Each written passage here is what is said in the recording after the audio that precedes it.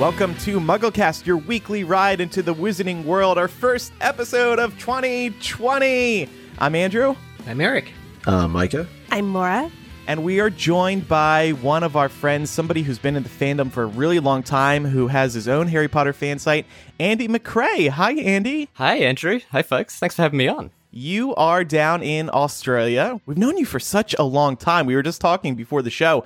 We first met in 2005 in person, but that was also the last time. So that is. It was a fly-in, fly-out visit. Yeah, and then a couple weeks ago on an episode, Eric's reading the Quizzitch answers, and he was like, oh, and Andy from Harry Potter Fan Zone. And we're like, oh, cool, Andy's listening to the show still. That's awesome.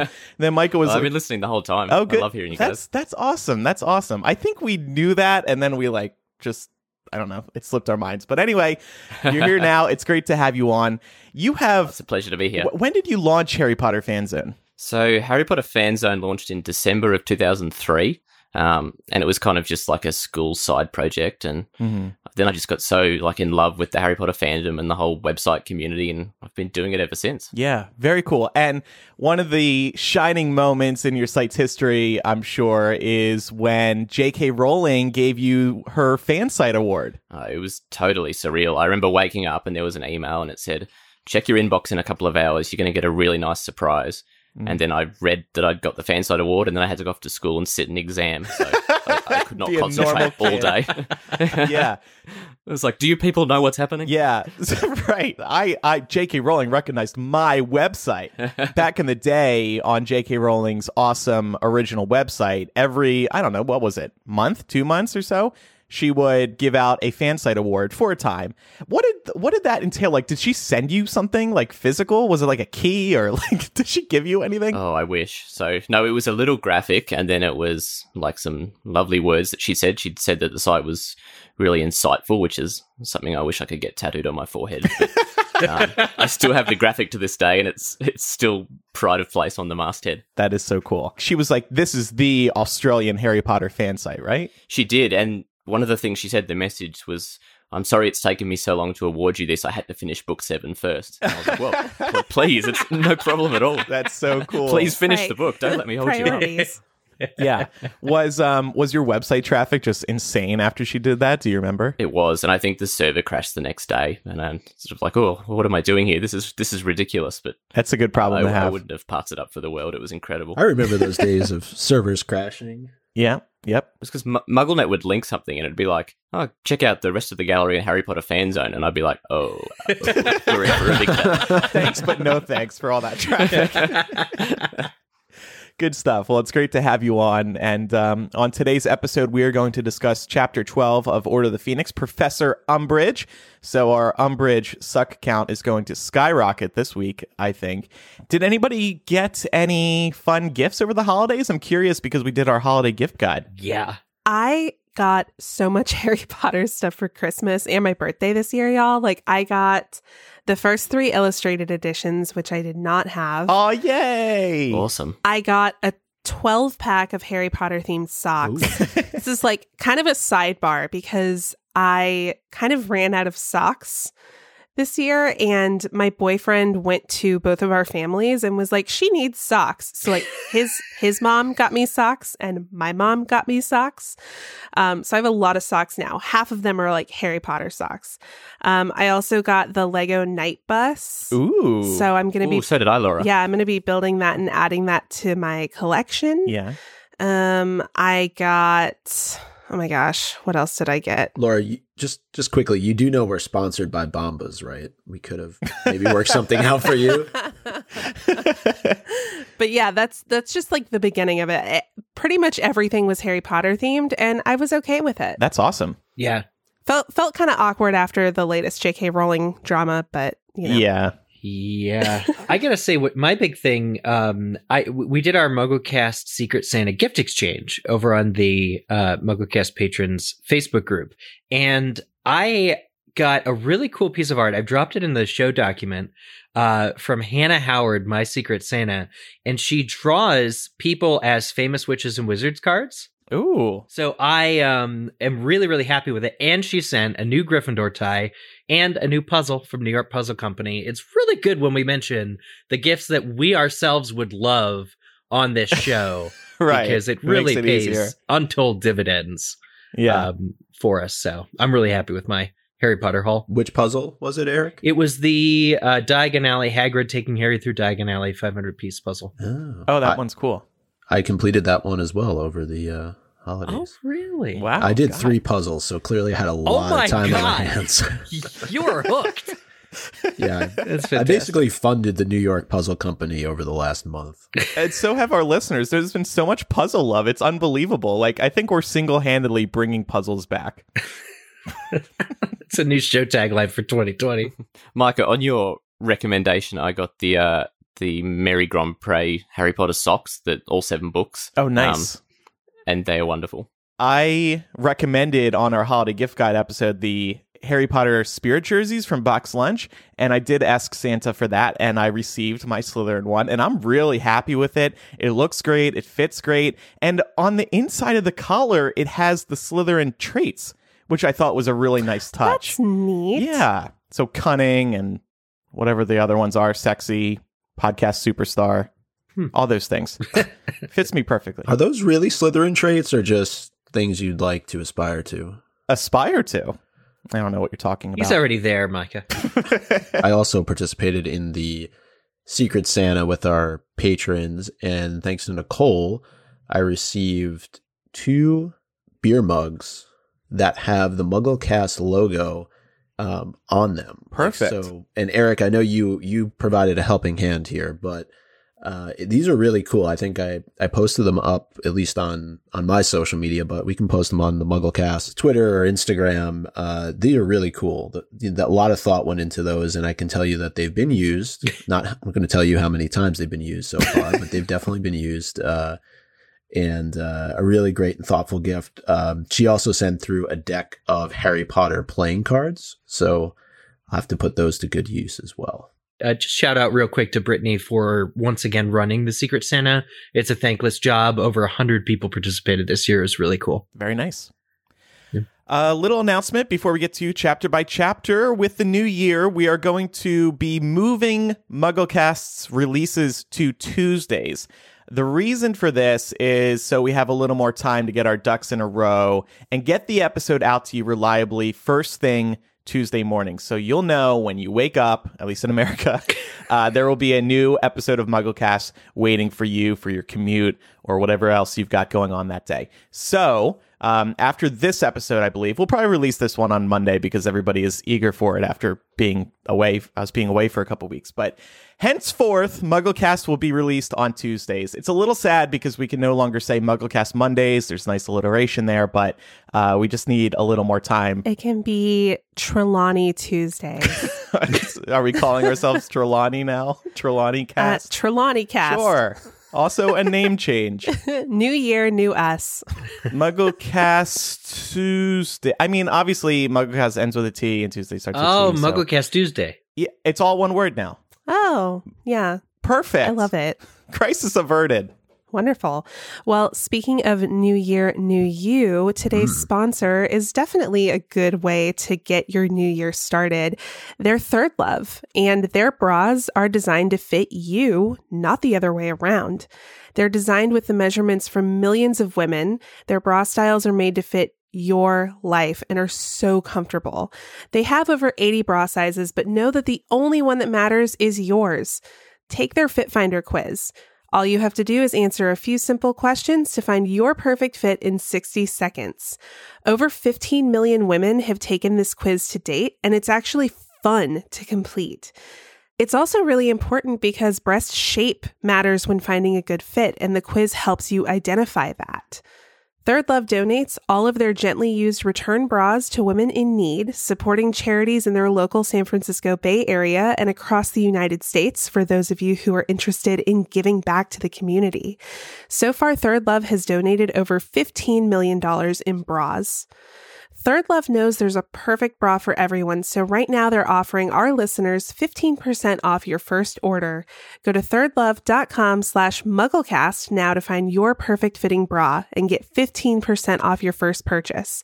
That's thirdlove.com/mugglecast for 15% off the most comfortable bra you'll ever wear today. Sounds good. Micah, I was just thinking maybe we should do like Micah Mondays where you like dance on social media or something. What do you think of that? No. Oh, okay. You had so much fun with the takeover Well, that for the makes it giveaway. Yeah, It'd be right. a natural fit. More of that to entertain the people while they wait for the new I'll do episode. another giveaway if that's what you want. I Oh, guess every I'm so Monday? fortunate. No. Not with how you spend. No. Tripling the expectations. Oh, come on. We made people's holidays. I know. I'm completely kidding. We're still getting thank yous from people. Yeah. Yeah.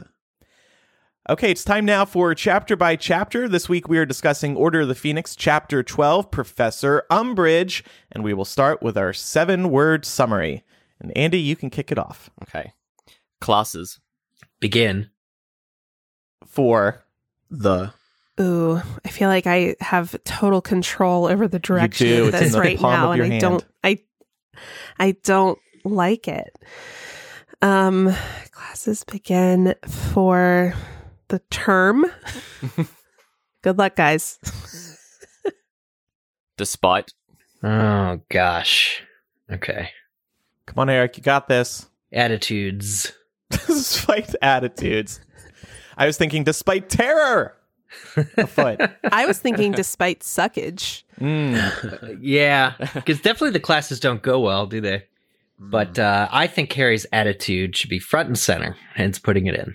So Yeah, he does have one this Mhm. chapter for sure.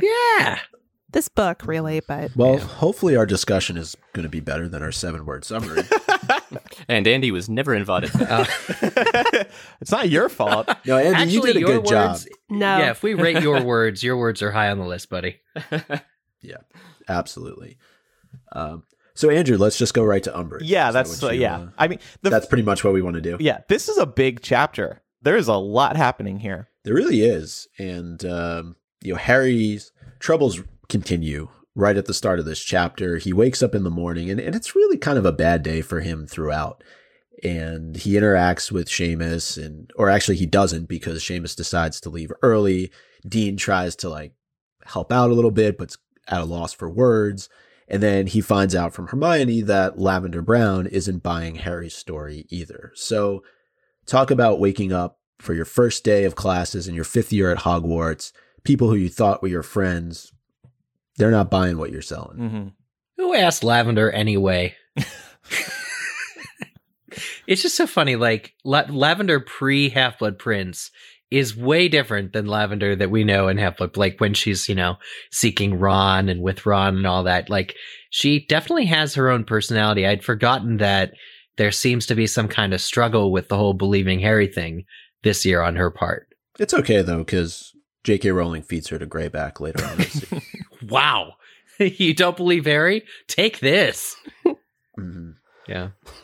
And during this discussion, when Hermione is talking about how Lavender doesn't believe Harry, one of the things that comes up again, and I think it's kind of one of those prevalent themes throughout the course of this book, is house unity, because Harry talks about how, if you're talking about making friends with the Slytherins, that's never going to happen. And just want to talk a little bit about that, because Hermione does a couple things in this chapter, and McGonagall kind of gives her kudos at the end that I think are really important. And one of those things is bringing up house unity. Yeah, it's something that sounds like a really good idea, but for as long as this point system is going to be in place at Hogwarts, it's never going to happen. So you think as long as the houses are pitted against each other, there's no real way for them to come together? Yeah, exactly. Because they're always going to get petty over house points. They're always going to be competing to get those house points. They're going to be mad when one house gets more points than the other at some point during the week. And then what happens with Quidditch? It's just a friendly fly along. Everybody flies. It's like doing laps around the pitch. Yeah. Just every day is training. Yeah. Yeah, I mean, it's, I think sort of on its face, if we're talking about house points, it might sound like maybe not the top issue, but when you think about it, it really does permeate the whole culture of the school. I mean, they'll have double lessons with another house and watch people be awarded house points for getting an answer correct. Yeah. Which seems so foreign to me. Yeah. Like we didn't get anything like that when I was in school. We weren't rewarded for doing our reading and having the right answer. The reward is the knowledge that you gain from paying attention. Knowledge is Right. the currency of school. Right. Right. There's seemingly no guidelines for how points are, or for when points are awarded or taken away. Mm-hmm. That's really frustrating because you never know when they're going to be coming or going. Yeah, it's purely at the discretion of the professor or the prefect or the head boy or the head girl. Right. And who's to say that they have the right judgment in many cases? But Yeah.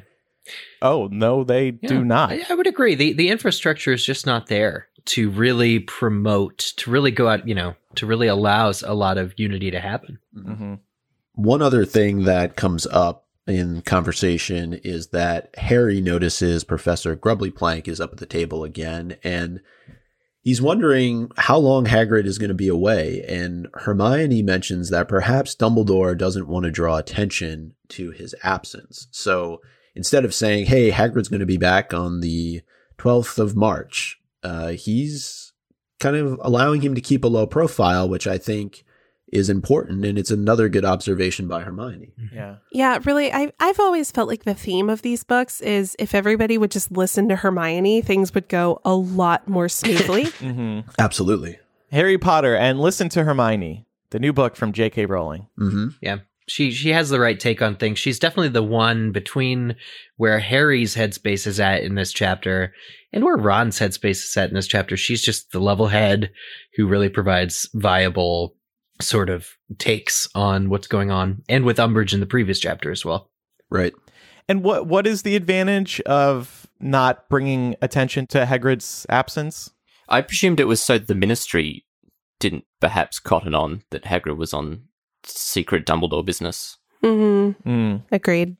And maybe we don't want Umbridge thinking about Hagrid and potentially banning him from the school later on. Right, because he's one of those, as she would call it, nasty half-breeds. Yeah, right. Yeah. Well, we did get a bit of comedy in this chapter because Fred and George are in it. And one thing that came up earlier on is when they're leaving the common room, they notice that Fred and George are looking for some test subjects for some of their products. And that doesn't sit too well with Hermione. And we get this whole confrontation that comes up. And I can understand where Ron is coming from as a brother, not wanting to confront two of his older siblings about what they're doing. And it made me think, why couldn't the head boy or head girl, I'm presuming that there is one in Gryffindor at this time, confront them? Why does it have to be Ron and Hermione? Right. If they really feel that uncomfortable. Well, of course, from a story perspective, it's just better to see Ron confront his brothers. Of course. And it's entertaining because we want to see Ron stand up to his brothers, but he can't. I really wish he could have here. It doesn't seem like that big of an ask. Like, what is he afraid of? His brothers bullying him? Taunting him? Probably. This is his role now. Take it into your hands and own it. I completely agree. And it's very clearly wrong. Like Hermione, there's really no nuance to that Fred and George advertising for test subjects is wrong, especially when they say later in this chapter when confronted that they'll give Ron a discount on the nosebleed nougat. And then they reveal that there's not currently a cure for it and that you shrivel up and die from blood loss. So it feels to me like it's a completely solid platform. If you're going to confront your brother or any of your siblings, make sure that you have the high ground. And in this case, Ron would. Yeah, it's not exactly a gray area in the rules, is it? Yeah, no.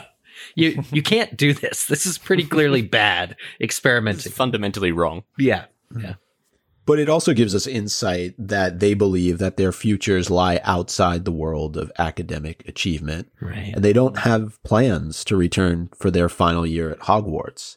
And this made me think, can we compare this to anything in the real world. And I thought a little bit about athletes who want to go pro early on.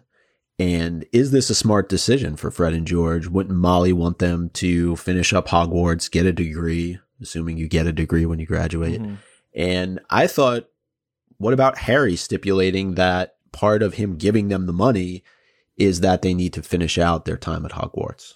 Yeah. Well, I don't think Harry's the type of person who would make that type of stipulation. He just wants to see them thrive. And I think he sees that they are very talented people who potentially have a great future in this line of business. So why not give them the money when he doesn't need it? So no, I don't think Harry would need to make that stipulation. That said, it's very disappointing for Molly, I think, that they're going off on this wicked life doing something else. At least now. I'm sure she would be very proud of them later when they're successful as hell. Yeah. I mean, I think I'd compare it to getting your GED, or your high school diploma in the States versus taking the SATs, which are used to get into college, right? The SATs were optional, the way that newts seem to be optional. Versus just sort of passing. And it's so interesting because I think it's the first time we hear that year 7 is optional to pretty much everybody. We had long heard that there were 7 years of Hogwarts, so I guess I just never knew that year 7 seems to be a lot of independent study for newts. But the reason it comes up in this chapter is because, of course, this year they're going to be sitting their owls at the end of it. So it's a nice sort of bookend or punctuation or looking forward as far as academics to have this kind of talk on the first day back. Mm-hmm. I wouldn't describe year 7 as optional, though. I think they are just going isn't it? Their own way. Is it? I don't. Well, I mean, by year 7, you're of age. So yeah, I suppose it can be. Mm-hmm. Similar to the GED discussion. I mean, this varies depending on the state that you live in here in the States, but there is a certain age that you can opt to stop going to high school and take your GED. Mm-hmm. And what I find so interesting about this conversation regarding Fred and George's education is it reminds me a lot of the state of education in this country. I don't know if it's similar in Australia, Andy, but they have really, on a state and federal level, eliminated a lot of the programs that would allow people to go into the kinds of trades that Fred and George are interested in. Not just joke shops, but I mean things like being small business owners or going to technical school to learn a trade or something like that.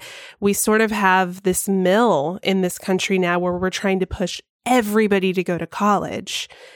And I feel like now, at this point, and this is definitely a sidebar, we are seeing the repercussions of forcing everyone to go to college because not everyone needs to go. And I think it's actually pretty astute that Fred and George recognize that their career is not going to be defined by their time at Hogwarts. So I'm proud of them. Absolutely. Yeah. And this idea, I think when the book was published back in 2003 is more radical than it is now, because even though, to Laura's point, there is this push to, you got to go to college, there's also a large trend in this country of pursuing your passion and pursuing side hustles and just doing what you believe. I mean, back in 2003, I think probably when we were all reading this for the first time, we were like, oh, wow, that is wild. There go Fred and George again with their crazy ideas of leaving Hogwarts early. But now a new reader might be like, oh, cool. Like some people in the real world here, like go off and be Uber drivers or deliver for Grubhub or, just find a passion through podcasting and pursue that instead of finishing school. How millennial of them. Yes. Yep. Mm-hmm. Thanks for the plug, Micah. No problem. Happy to oblige. But the reason why I thought about going pro, though, is because a lot of time athletes, that are at the college level will go pro early because of financial reasons, right? And the fact that they have the opportunity to earn quite a bit of money if they're of a certain caliber and are able to sustain at that professional level. And we know the Weasleys are certainly a family that they don't seem to have a lot of money. And so that's just why that particular analogy came to me when I was reading through the chapter. Yeah, it's a big risk for them and for the family. Mm-hmm. On that point, my big thing here is with the money that they've been given, why is it not sort of known? And Harry has a real opportunity to kind of come forward about this, but nobody betrays anybody. Fred and George don't betray that Harry gave them the startup money for the joke shop. And so while Ron and Hermione are condemning, like, you know, their whole thing, it's like an open question that gets asked, and Harry does not, he still like finds a way to not tell them, and he changes the subject.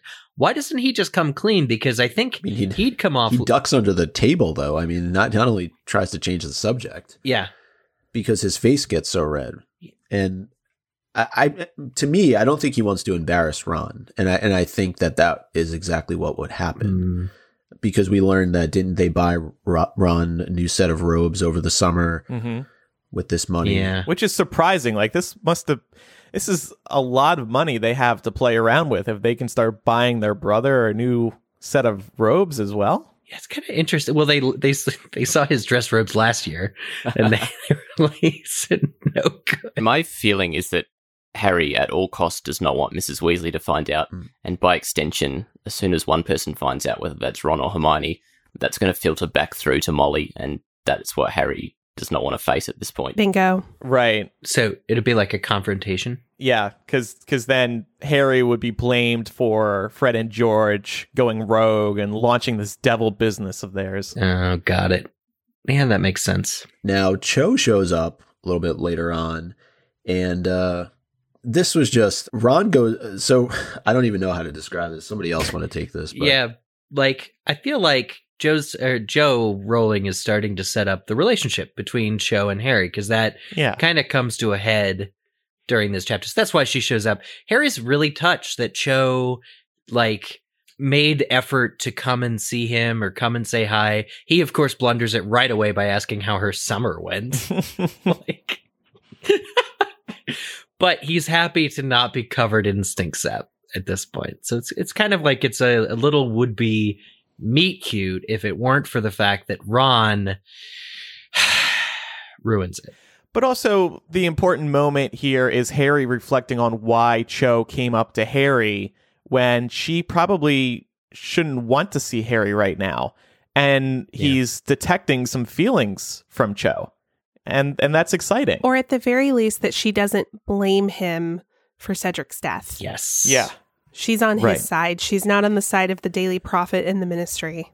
Yeah. Yeah. But I think this is one of those situations for Harry, too, where it's like, you know, when you have a crush on somebody, you're like, why did they make that move just now? What does it mean? And you start reading into it deeply. So you're saying there's a chance. There's a chance here. Everything is awful, but there's a chance with Cho. But Ron, I mentioned he blunders it. He straight out accuses Cho of not being a real Quidditch fan. There's a meme on the internet going around like yesterday about not being a real Star Wars fan unless you've Yes, yeah. Good timing. This is Ron and Cho, so timely. But this term, I doubt it existed, especially in this context, in 2003, but it definitely exists now. Ron is a gatekeeper. He's the worst Star Wars fan. He's the guy going, I liked it before it was cool, or you're not a real fan because this, and this. Now, it turns out Cho has liked her Quidditch team since she was 6. So, but Ron Ron interrogates her basically, and Harry even really is rubbed the wrong way by this. People love to brag about how long they've been a fan of, you hear this a lot in the real world when it comes to music, like, oh, I was a fan of the band Fun before they blew up with their Some Nights album, or I'm sure some people probably did it with Harry Potter too. And it's just like, can you find other meaning in your life besides bragging about how long you've been a fan? And Ron is just being petty and silly here. Clearly, I'm not a real Harry Potter fan though, because I started reading after the 6th book came out. Yeah, you're fake. I don't even know why we allow you on this podcast. Yeah, why'd you let me on the show? There's also a component of sexism with this kind of gatekeeping as well. It's something I've experienced. Like, as a woman, if I'm interested in a genre of something that tends to be male dominated, like in this case with Cho, sports, having men come to me and be like, oh yeah, well, I'm going to quiz you about all the things about this just to see if you actually know what you're talking about. And that really jumped out at me when rereading this chapter. I was like, oh my God, Ron, you're being the worst right now. Just stop. Yep.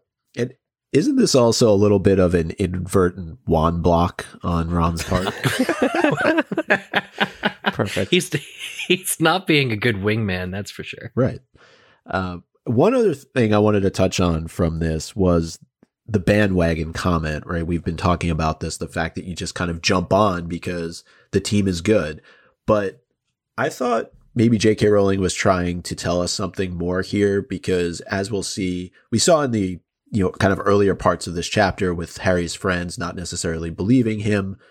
And we'll see it more throughout the course of this book where people jump on the Harry and Dumbledore bandwagon, especially once Rita Skeeter's article comes out versus maybe people jumping on that Ministry bandwagon. I don't know. It just seems like the term bandwagon is like bandwagoners, people who are on it are less informed or are not authentic, being the genuine, true, authentic version of themselves. So I think at least with Dumbledore's Army, when people switch bandwagons, it's a lot based on a lot having to do with being well informed and better informed by Harry. And a lot of the people who join Dumbledore's Army later do it out of a real desire to improve their situation because they understand how useless Umbridge's classes are. Yeah, for sure.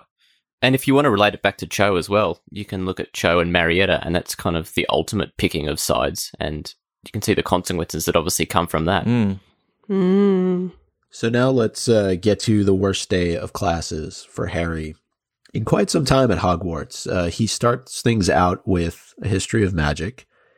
And a question here was, when was the last time, thinking back to when we were in school, when there was a day of classes or a set of classes that we just couldn't get through? Maybe we just told the teacher, hey, got to use the restroom, and then disappeared for the rest of the day. I don't know. Something along those lines. Maybe fake being sick. I definitely would from time to time miss a class, particularly in college. I mean, there were some classes, some courses that I just totally gave up on. I was like, F this.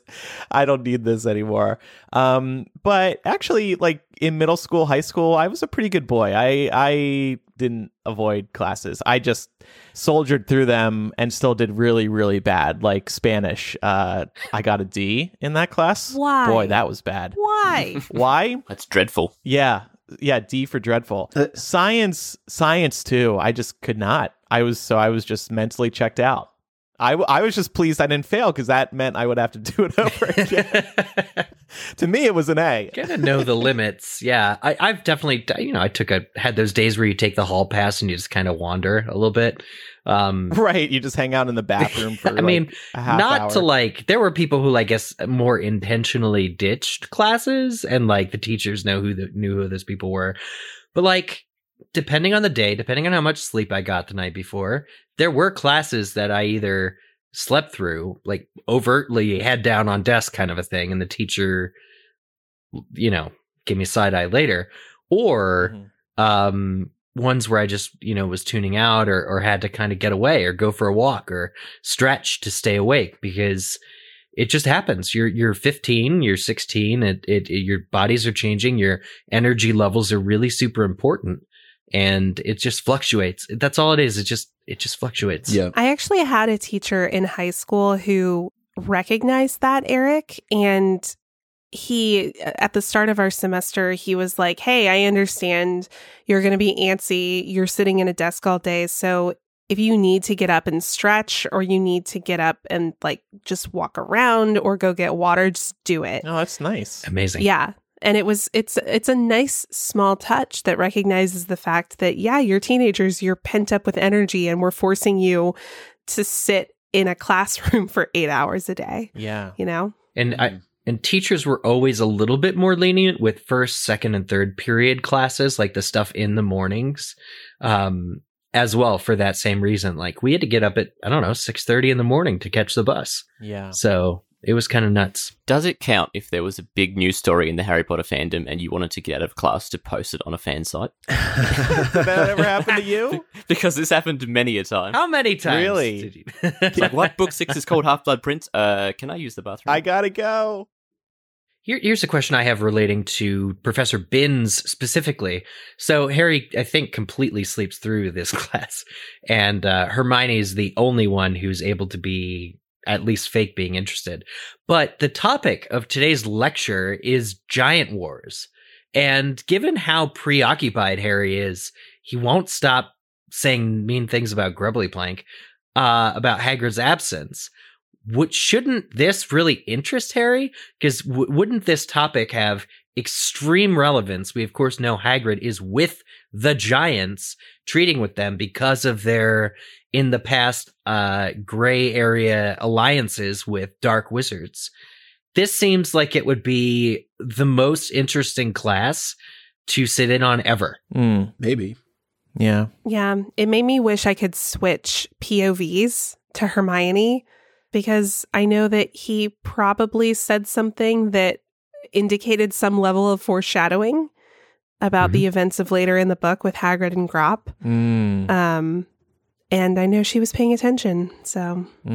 I've always taken umbrage to use that word with Harry's reaction to history of magic, because I feel like as someone coming from the Muggle world, I would be so interested in learning everything that I could possibly want to know about it. Even if it was dry and taught by a ghost that floats through the blackboard, I would still just want to soak it all up. And Harry could not give two hoots. Yeah. And I think Harry would be interested if it weren't for, as you say, just how boring Binns is being.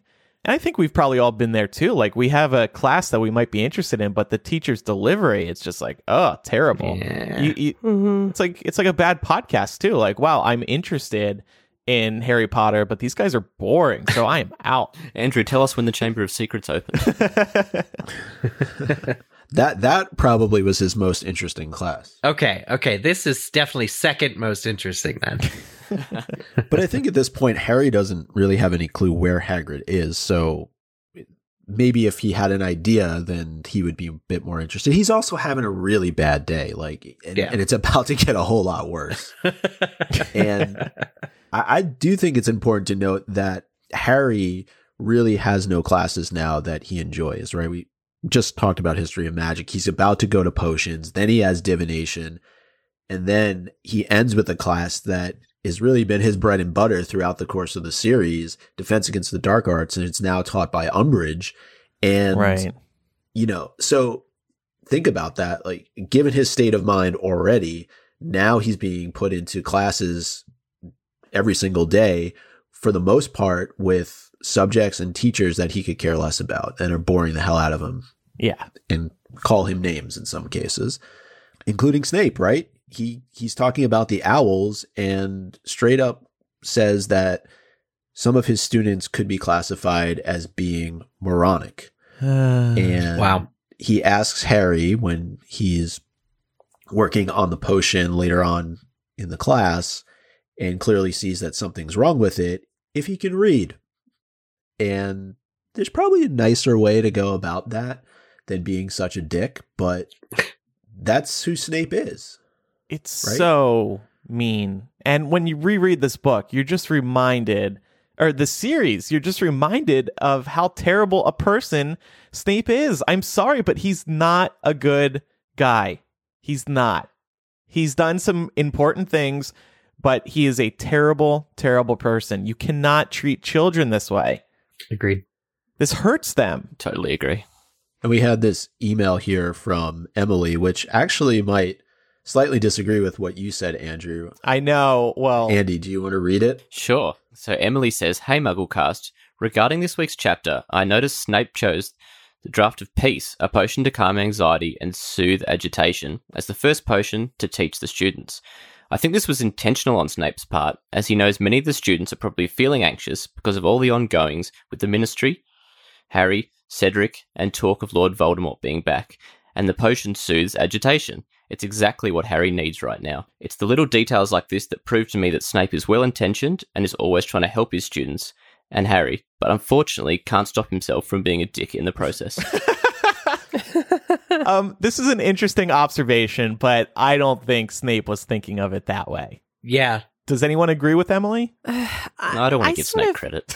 Yeah, the thing is, what I love about Snape is he is so many shades of gray. He's such a nuanced character that I don't think, and this is kind of speaking of bandwagons, I don't think that I would feel comfortable jumping on the bandwagon of like, oh, Snape sucks, or oh, Snape is actually a good guy. I think he absolutely falls in the middle and kind of moves along that spectrum throughout the books.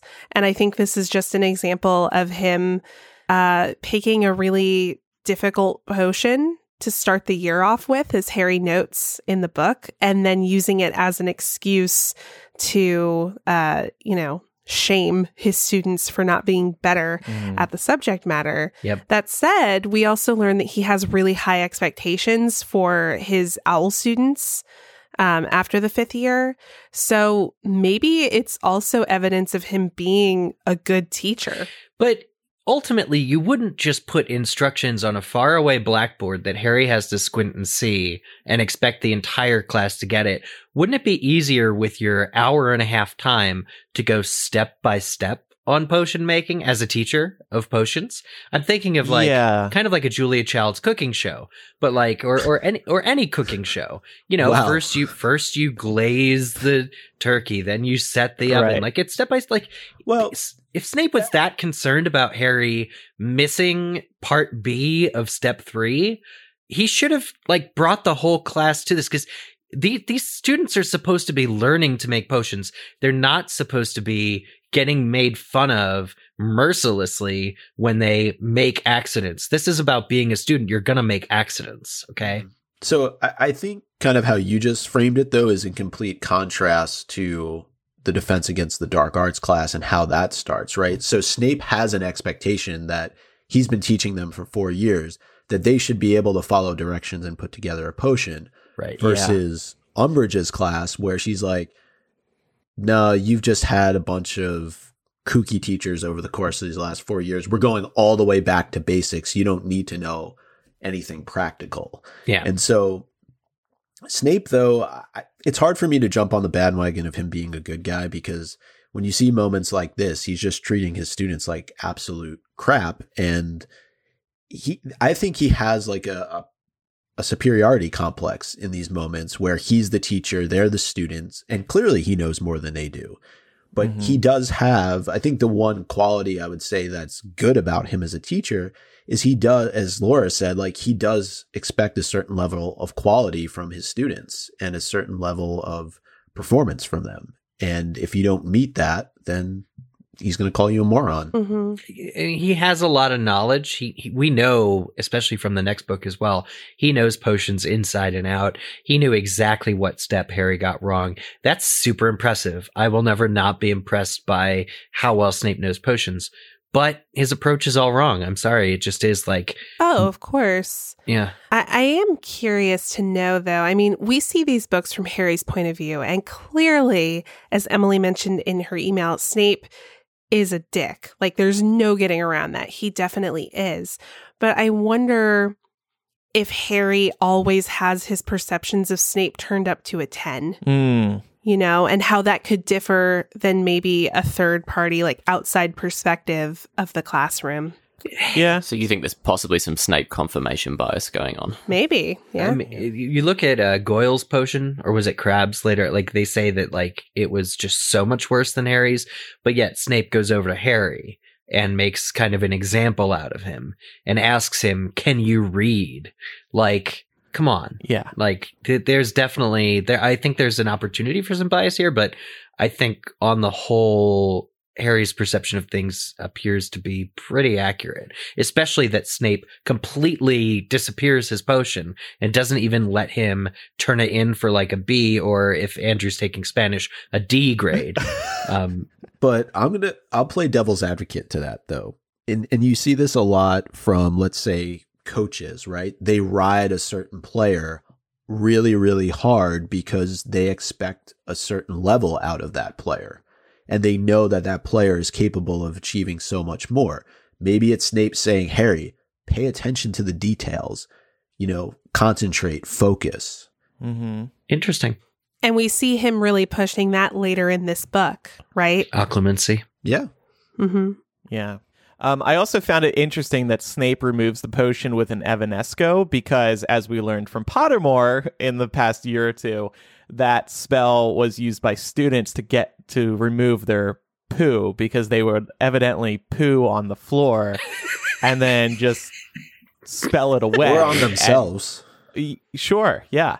You guys, why is Pottermore no longer a site? The gold, comedic gold lived there. But I just, Snape surely knows this, so he must also get pleasure out of Harry's potion going to the same places where everybody's poop is.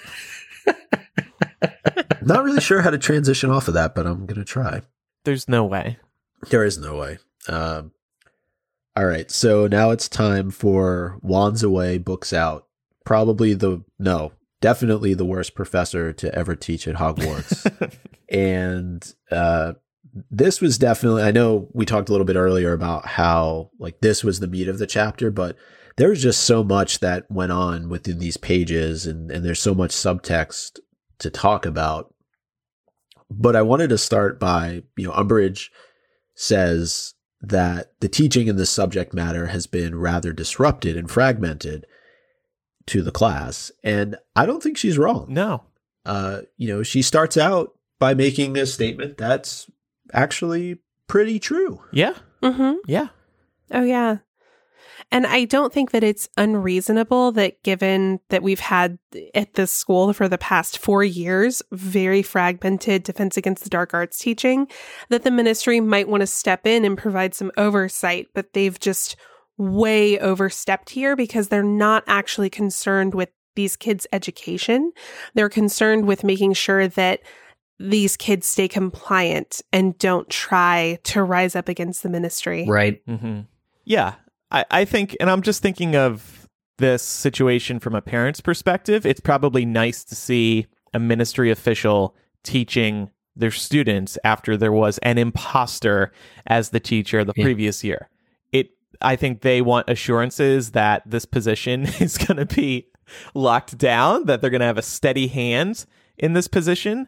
And from the outside, it looks like, okay, Umbridge and ministry official, close to Fudge. Sounds good to me. Yep. Do you think Dumbledore perhaps has a responsibility to the parents to let them in on the fact that there's possibly a hunch that this thing might be jinxed and has been for some time? Yes. Yeah. People have to be questioning it. But this is something he conveniently lets slide because maybe it's a little embarrassing. Maybe he doesn't truly believe in the curse. Maybe he thinks it's going to be cracked really soon once this second Voldemort situation is taken care of. Yeah. I mean, as of this point, you have half of the wizarding world refusing to acknowledge that Voldemort's back. Mm-hmm.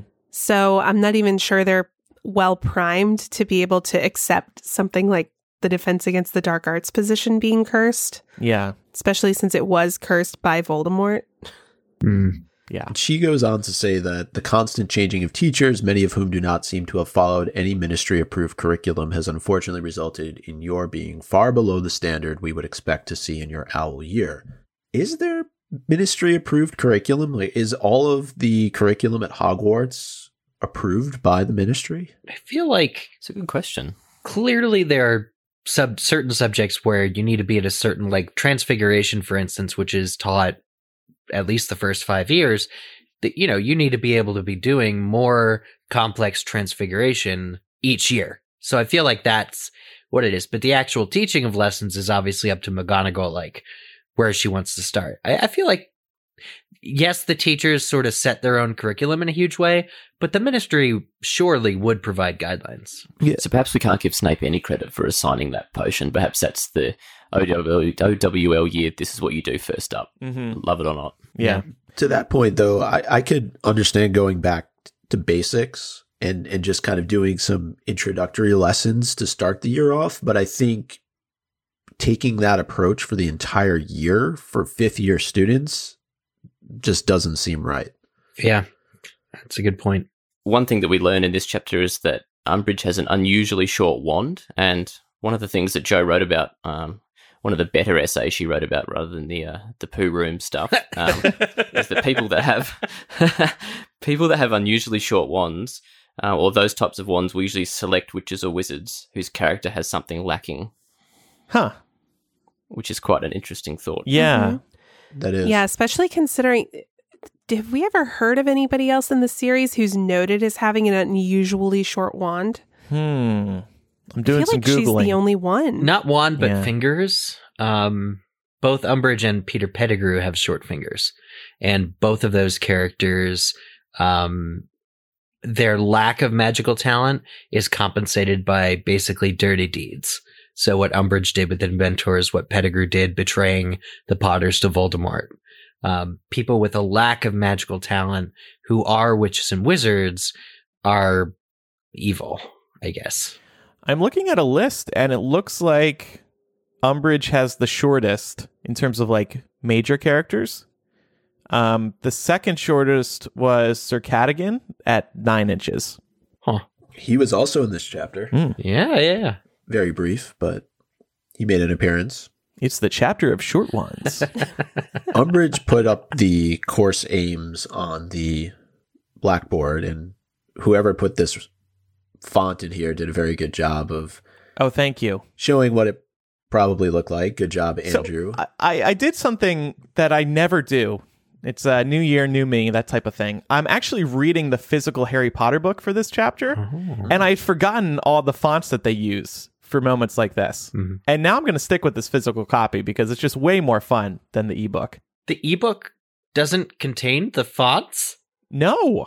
Does it contain the chapter art? Yes. And by the way, I feel like I would like a short wand. Wouldn't it just be easier to carry in your pocket? It just seems more efficient. No, more you're portable. right. The 13 and 14 inch wands that Yeah. we see, like if you look at the movies, a lot of the like teachers and things have like these ridiculous, like especially McGonagall, ridiculously long wands. It's Yeah. like, where does she store that? No, thank you. Ron's is 14 inches. Wand number 2 at least is. Oh my gosh, Yeah. no thank you. It means he has a lot of character. Well, actually, he didn't like it because wand number 3, 9 1/4. Huh. That was Peter Pettigrew's wand. And there you go. A lot of character. Also, a lot of pain carrying that thing around. But anyway. These course aims are not all that exciting, just to run through them really quickly. Understanding the principles underlying defensive magic, learning to recognize situations in which defensive magic can legally be used, and placing the use of defensive magic in a context for practical use. And how to get a shorter wand. They're better, y'all. The only part of this that interests me is the legally aspect. There seems to have been, we obviously touched on this last year by being taught the unforgivable curses, but understanding where magic fits in with society and with the laws and rules of society is a useful, like, tactic or thing to know. You don't need to spend all year on it, but again, figuring out, when to use a spell is sort of important, but Right. Yeah. Like when you get attacked by Dementors. yeah. Exactly. But Hermione notices that there's a big thing missing here. Yeah, she speaks up, and Harry actually notes that it's the first time really that he's never seen her open up a book in class and be reading and doing what she's supposed to be doing. She keeps her hand up for quite a long period of time till the point where the entire class notices what's going on. And she challenges Umbridge a bit, to which Umbridge responds, "Are you a ministry trained educational expert?" Is this as bad as can you read? Yeah, I think it is, actually. I don't think it's as bad because Harry absolutely can read, whereas Hermione is definitely not a ministry-trained educational expert. Right, but Umbridge knows that. But it's rude. It's rude. It's a good character moment for Umbridge because rather than explain kind of what the thinking is or kind of stress that there's all this care has been put into it, she is going toe to toe with a 15-year-old. Yeah. And I don't actually even believe that the ministry has these trained educational experts, right? Because, Well, I think they have people that they call trained educational experts. whether there's any actual qualification there is, up for debate. But do we believe the say ministry actually sat down and was like, okay, what do we actually need to do here for the Defense Against the Dark Arts class at Hogwarts? No, yeah. This was probably just Umbridge coming up with this plan to clap back at Harry and Dumbledore during the trial. Mm-hmm.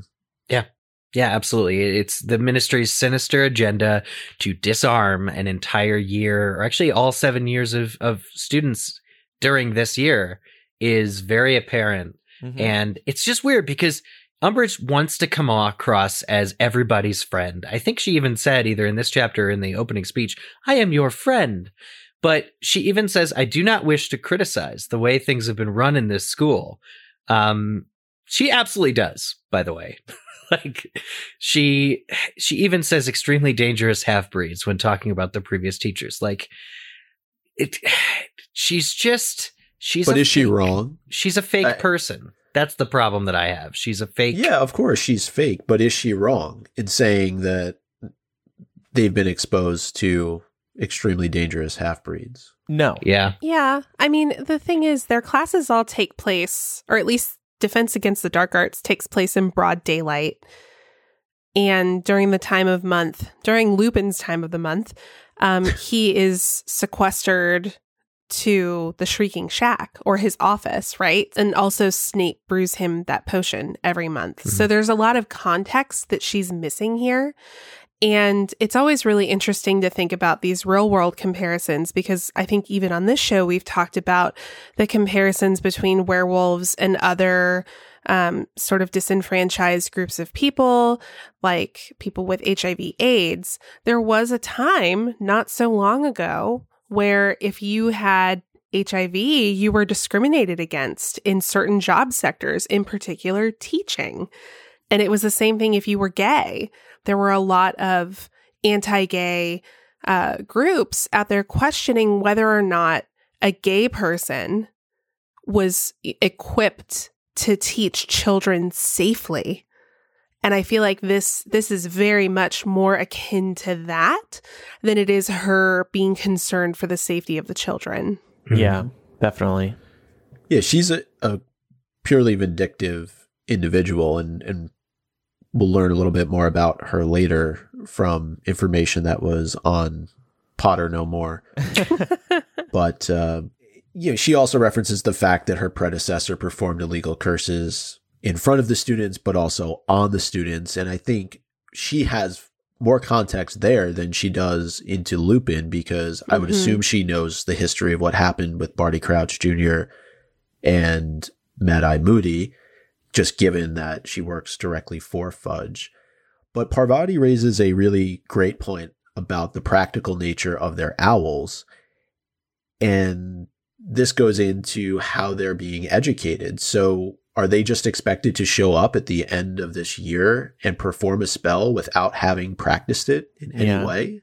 Like what's the comparison here to, let's say, the real world? Yeah, I don't know about a real world comparison, but this is the first major crack in Umbridge's defense.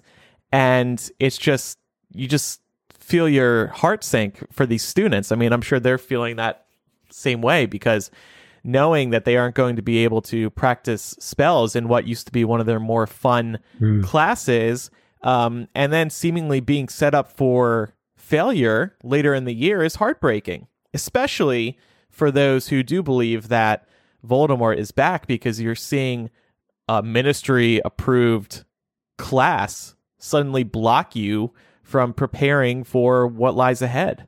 They're actually setting you back. Yeah, it's a huge crack in Umbridge's thing, the fact that the owls will have a practical component, and Umbridge has to tell the whole class that she feels a theoretical knowledge is sufficient. And it's just clearly not the way the wind is blowing. It'd be like if you're learning CPR, but did you guys have to do like a first aid CPR class on the dummy? Yeah, I didn't. So no one be alone with me, because you're going to be in trouble. Oh, we did this in high school in health class. They brought in a dummy because when you're performing CPR, you obviously need to know where the heart is, and it's not where you think it is. I mean, it's not far off, but there's a very specific. You have to find like the sternum. There's a very specific soft spot on a human body. And if you're performing CPR, and the fact of the matter is, if you did this without a dummy, and if you just like read where like it's like the Heimlich maneuver, like Right. you really need to know where on the body this is. And if there's no practical experience, people are going to die. So I thought that was a good comparison. Yeah. Yeah, I also thought it, comparing it in the wizarding world to potions, right? If you're showing up to make potions and, you've only read about how to make it, but you've never actually sat down to try and make the potion, but then you're being tested on how to make it. Yeah. It would just be probably needing some Evanesco at the end. So Yeah. We need like a HelloFresh for potions. that's Step-by-step guide. that's why I thought it was just, it seems like Umbridge is setting her students up for failure here. And I think it would be a really bad reflection on her as a teacher if they're all showing up to their owls at the end of this year and there's a practical portion of this examination and none of them know how to cast a Patronus charm or something to that effect. Yeah. That's a really great point. And it makes you wonder why Umbridge is okay with that. Maybe she only intended on being here 1 year. Like it doesn't matter how the students do when they're owls because she's going to be out of there anyway and she won't have to face the music when they do badly. And maybe Dumbledore, the ministry is like, hey, why did they do so bad? Like, weren't you supposed to fix things, make things better? Was the imposter better than you? Was the wolf better than you? The werewolf? Though I think in the end, she doesn't care about parent-teacher interviews, or she wants to subjugate the students, accelerate her position in the ministry, and act as Fudge's mouthpiece. Pretty succinctly put. Yeah. I guess it still doesn't look good on her, though, if these students are coming out of this course worse off than they previously were. True. And it's also mentioned in her Potter No More write-up that she was often passed over for positions of responsibility at Hogwarts. So she really, and I'm assuming that's like prefect, head girl, things like that.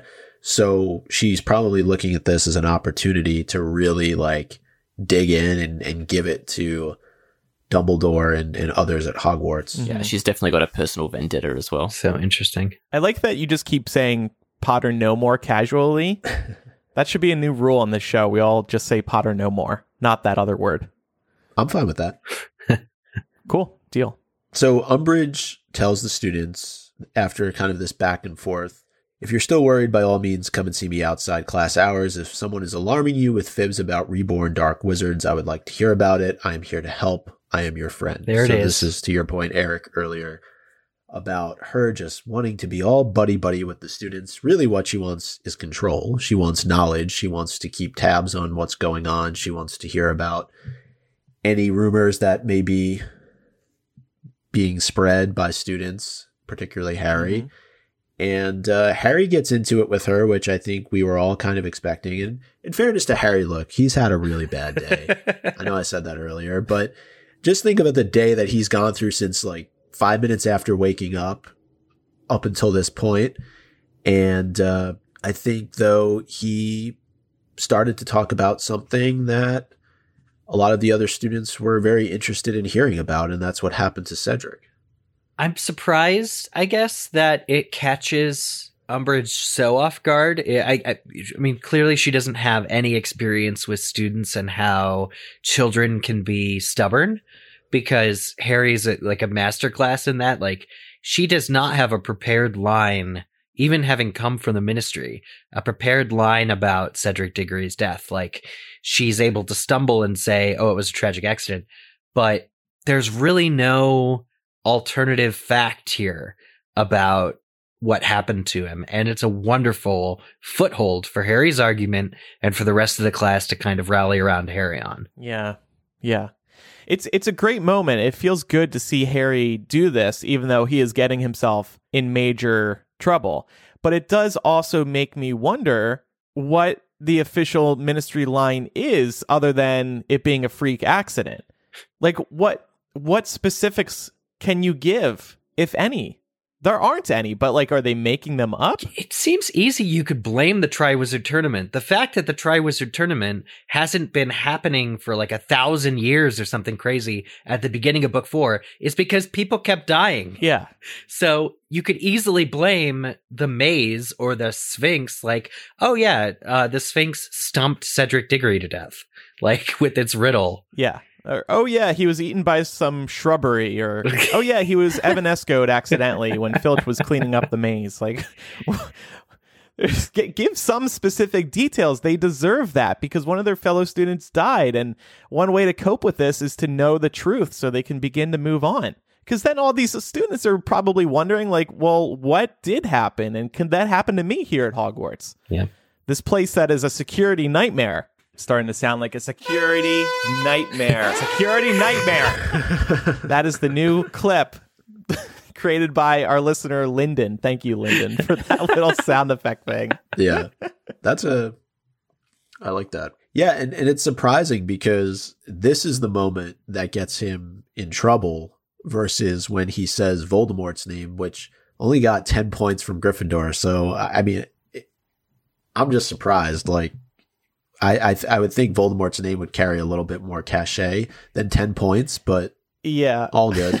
She's testing the waters. Every time he says it, the points should be doubled. So the first time 10, and then it's said a second time, right? So that time should have been 20. So Harry ends up getting detention, which kind of in the back of my mind, I think was Umbridge's intent all along. And she sends him with a note to go see Professor McGonagall. And upon reading the note, I thought we get what is possibly the best line in the Harry Potter series when Professor McGonagall says to Harry, "Have a biscuit, Potter."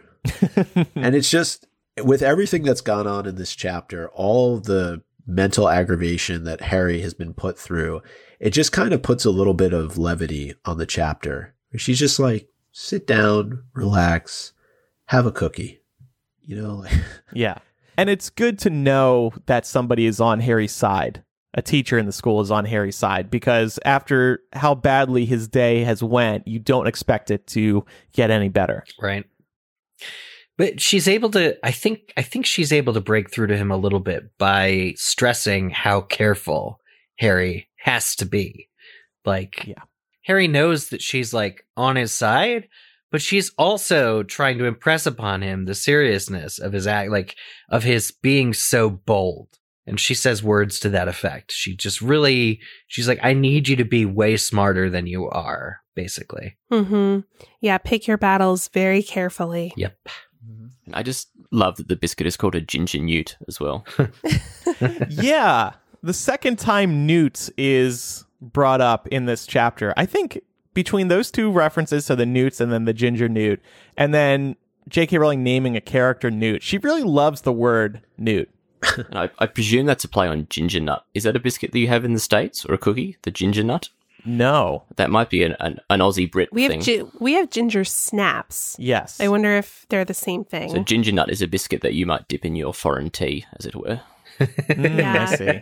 Yeah, you could do that with ginger. I bet they're the same thing, or they at look least the same. Similar. What? Yeah. I'm Googling. What was your reaction while listening when we were talking about foreign tea? Honestly, I knew straight away, and I thought, boy, there's going to be some emails coming in. Thank you for not adding to the pile. These dumb Americans. No, I figure you had it covered. We like learning. It's not as bad as reading this chapter, and for the first time, like from an American perspective, be like, why does McGonagall have biscuits in her office?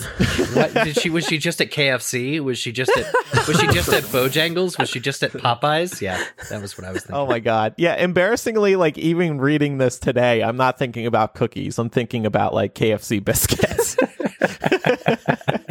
Southern style. So what is a biscuit in the States? Is that what we would call a scone or a scone? No. No, it's like a little piece of bread. It's salty. But it's like salty and kind of flaky. You eat. It's like savory. You put butter on it. Look, it sounds tasty. If Professor M offered me one, I'd be into it. Oh, heck yeah. We were also talking to Andy about White Claw before the show. So Andy, come over here. We're going to have some White Claw and American We'll culture you. biscuits. We'll culture you, Andy. This sounds wonderful. Yeah, so the chapter really wraps with McGonagall giving Harry some important advice to be mindful of his actions, as we just spoke about, because it's not just like he's acting out in front of Snape. He's acting out in front of a professor who has a direct line to the Minister of Magic. And that is a major, major problem. And she does shout out Hermione for being astute and paying attention, which she does all the time anyway. But Hermione is really important, I think, in this chapter, and she shines through at a number of moments. But before we kind of close out the chapter, wanted to talk a little bit about Umbridge. There is quite a write-up, and thanks to Andy for catching this, on her and her family over on Potter No More, also known as wizardingworld.com, just so people can reference it if they want to. And it really dives deep into who she is as a person, as well as her family. And it gives a lot of insight into why she is the way she is.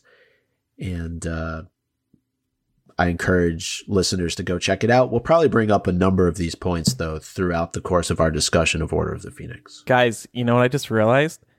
PotterNoMore.com is available, and I am so buying it right now. Buy it. Do it. How? That is a blatant oversight on I'm everyone. buying it. Nobody beat me to it. Who's Andy, listening can you live? get the .au version? Yeah, let's get all the countries. Who's getting .biz? I'm going to buy this. I'm just going to, if I can redirect it for free, I'm just going to redirect it to Harry Potter fans for a little while. Oh god, the server's going again. It's been 15 years. This is great. I actually would have assumed that Pottermore would have bought PotterNoMore.com. I don't know why. Are you just getting me a lawsuit, Andrew? We want that domain back. You know what? No, they stole HarryPottersHouse.com from me. So I'm taking this and I'll go to court over this one. If they want this, they can give me back HarryPottersHouse.com. Okay, time for the Umbridge suck count. We can add a bunch of moments to the tally here. Calling herself the class's friend. That's definitely one. That was sickening. Denying Voldemort's return, saying nothing is out there. And then also, sidebar, just insulting Cedric's memory by saying that Voldemort did not kill him. I mean, that's terrible. Mm. If Cedric's looking down, I would be really mad that this is how the Ministry is handling this. So that's 3. Saying that they are all safe from any dark wizard. That is not true at all and very dangerous to say. And then going excessive with the detentions for Harry. As we see in the scene with McGonagall, Harry gets detention every night that week. And she does something really terrible to him in the next chapter that lives with him for the rest of his life. In The Cursed Child, you still see the scars on Harry's hands, which I was shocked by, that they would, okay, so maybe that's true, and maybe, J.K. Rowling intended the scars to be permanent, but then for The Cursed Child to actually paint them on Harry Potter actors' hands every night, like, wow, talk about detail. Yeah, seriously. So that's 5. So 1, 2, 3, 4, 5 added to the tally today, and now we are up to 16. Unless anybody else had any others? That's good. I think you covered it. Okay. And by I mean, I think Micah wrote these. I just wanted to give him a break. It was me. Oh, okay. Eric. I just wanted to give Eric a break. Thank you. All right. And we do have some threads to connect today between Order of the Phoenix and Prisoner of Azkaban. The largest and I think the most obvious theme that we can connect here is Defense Against the Dark Arts, and really how their first Defense Against the Dark Arts lesson of the year in Prisoner of Azkaban and Order of the Phoenix could not be more opposite. We had Lupin teaching very practically in terms of introducing students to the concept of a boggart and then teaching them how to defend themselves against that. Whereas Umbridge is pushing theory with no clear base in the theory herself. She's literally telling the kids, okay, open your books and read, and I'm just going to sit here at my desk and stare at you while you do. So clearly she has no background in it herself because she's not even helping to guide the theoretical education here. So these lessons could not be more opposite. The other threads that I found are smaller threads, but I think that they're entertaining to consider. So there's a couple of things with Harry and Cho.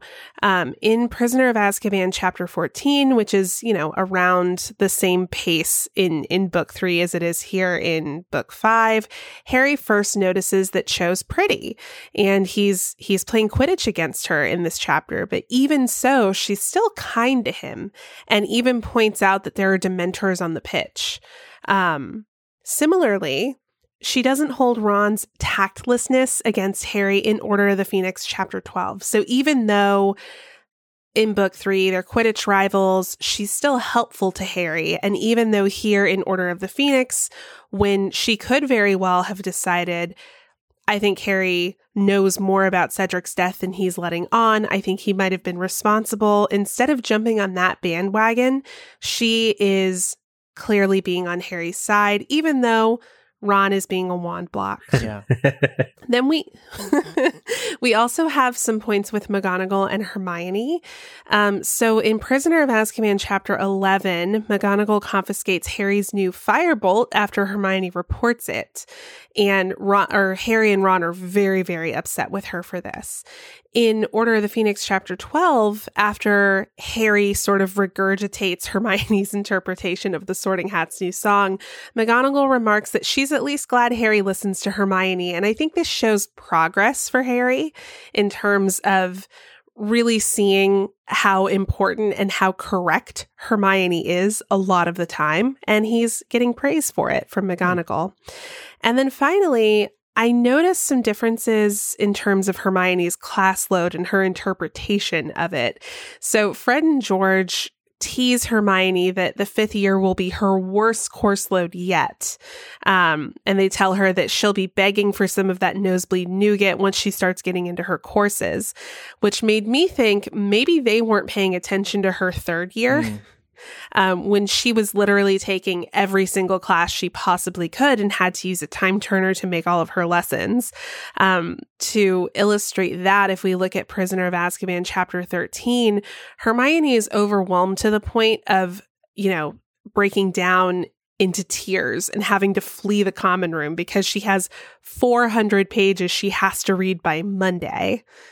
So I think that this also is representative of Hermione's development and realizing that being a good student and being intelligent and witty does not mean that she has to take every single class and completely overload her plate. So those are our threads. Awesome. The week. Good work. Thank you so much. And while you were talking, I became the proud owner of PotterKnowMore.com, and it is already redirecting to Harry Potter fans. Thank you, GoDaddy. You're so quick. Wait till I get Pottermore.net. I'll send it to Mugglecast. There you go. And it's registered to the Mugglecast P.O. Box. So, Eric, stand by for some letters. Some cease and desist. Some C&Ds. From Warner Brothers. Some good old C&Ds. Great. Thanks, buddy. It's time now for the MVP of the week. My MVP were the Biscuits. Thank you, Biscuits, for a much needed reprieve in this chapter. And now I know that you're actually cookies and not delicious, warm, salted bread. Why do you put on a Southern accent when you talk about biscuits? Thinking KFC, Kentucky Fried Chicken. Like Southern Hagrid. Well, I'm going to give it to the biscuit maker, Professor McGonagall. She provided some much needed breath of fresh air at the end of this chapter. And it was nice to see the relationship between her and Harry that wasn't necessarily teacher to student. I'm going to give mine to the biscuit eater, Harry, for finally taking his anger out on someone who deserves it. Speaking of deserving it, I'm going to give mine to the people who deserve biscuits, Fred and George, for not selling Harry out, not giving away his secret. And I'm going to give it to somebody who has nothing to do with biscuits, but is always 3 steps ahead of the game, always there to question authority, and has the time to do her prefect duty correctly, and that is Hermione Granger. Nice. Love it. And now let's rename the chapter. Harry Potter and the Order of the Phoenix, Chapter 12, Totally Owned. Toad. Nice. Went with Harry Potter and the Order of the Phoenix, Chapter 12. What a day. Harry Potter and the Order of the Phoenix, Chapter 12, Fight the Power. Harry Potter and the Order of the Phoenix, Chapter 12, The Lie. Harry Potter and the Order of the Phoenix, Chapter 12, Umbridge sins, Biscuit wins. Love it. That's the best one. Although, Andrew, yours was good too. Pat really liked mine. None of you did, though. Thanks a lot. It was great. I liked it. It was totally awesome. Oh, yeah, there you go. Thank you. You just heard me say it. It was like, that's great from across the room. If you have any feedback about today's discussion, or if you have a question about Chapter 13, email us, mugglecast@gmail.com, or you can go to mugglecast.com and use the contact form there. You can also call us, 1-9203-MUGGLE, or send us a voice memo. Just record it using the voice memo app on your phone and then send it to mugglecast@gmail.com. Okay, it's time now for Quizzitch. Yes, last week's question, what characters from the original Harry Potter series have also been in both Cursed Child and the Fantastic Beasts series? There are two of them. Do you guys have any guesses? Well, I would guess Dumbledore would be one of them. Dumbledore is one of them. A Niffler. Maybe another teacher, perhaps? It's McGonagall. Yes, Oh, of Dumbledore course. and McGonagall are both in. Yeah, because McGonagall's in Crimes of Grindelwald. Let's not forget. Right, yeah. So, yeah. Correct answers were submitted to us on Twitter by Reese Withouterspoon, Kate Yang, Adriana Contreras, Miles Brown, Young Susie Blood, Jason King, Mary Lepaki, and Marissa Cameron. And Andy So, congrats. of Harry Potter Fan Zone. And Andy, What? yes. Andy? Andy from Harry Potter Fan Zone. It's all Harry going from- full circle. I've got a time turner. I'm like Hermione. I'm going back to answer the questions, to come on to give the questions. We should have him on the show sometime. Yeah. Seems like a cool guy. We go People way need to back. think if you get Quizzitch right now, that gets you to co-host the show. Okay, and then the next week's Quizzitch question is, what has Hermione been preparing over her summer holidays? Okay. There's a very specific thing she's been doing. Okay. And submit your answers to us over on Twitter, #Quizzitch @MuggleCast. All right, Andy, thank you so much for coming on today. It was great having you on. Thanks for having me. It's been an absolute pleasure. Awesome. Yeah, we'll have to have you on again sometime. And you can find Andy at HarryPotterFanZone.com, the award-winning Harry Potter website. Also, Or PotterNoMore.com, my new home. Yeah, or go there if you want to access it.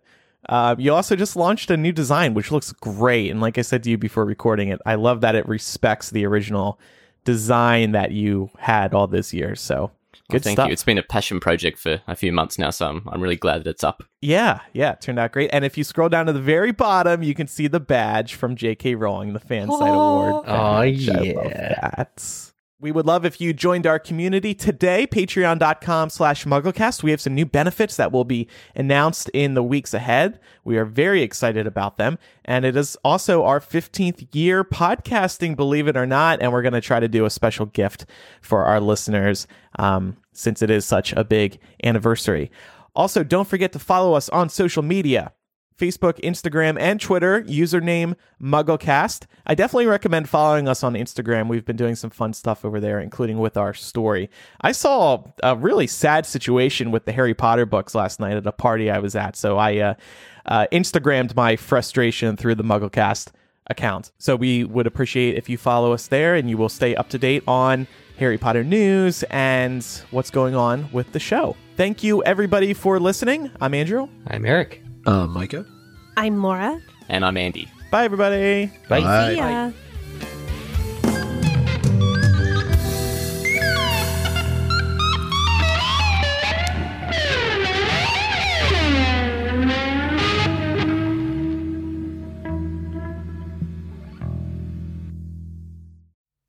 At American University, we don't just hope for change, we create it. We don't just dream of a better world, we make it a reality. With a graduate degree from AU, you'll access expert faculty and connections throughout DC to develop skills and experience to turn your passion into purpose. And that purpose can make all the difference in your career. Discover the difference a degree makes at american.edu/grad school.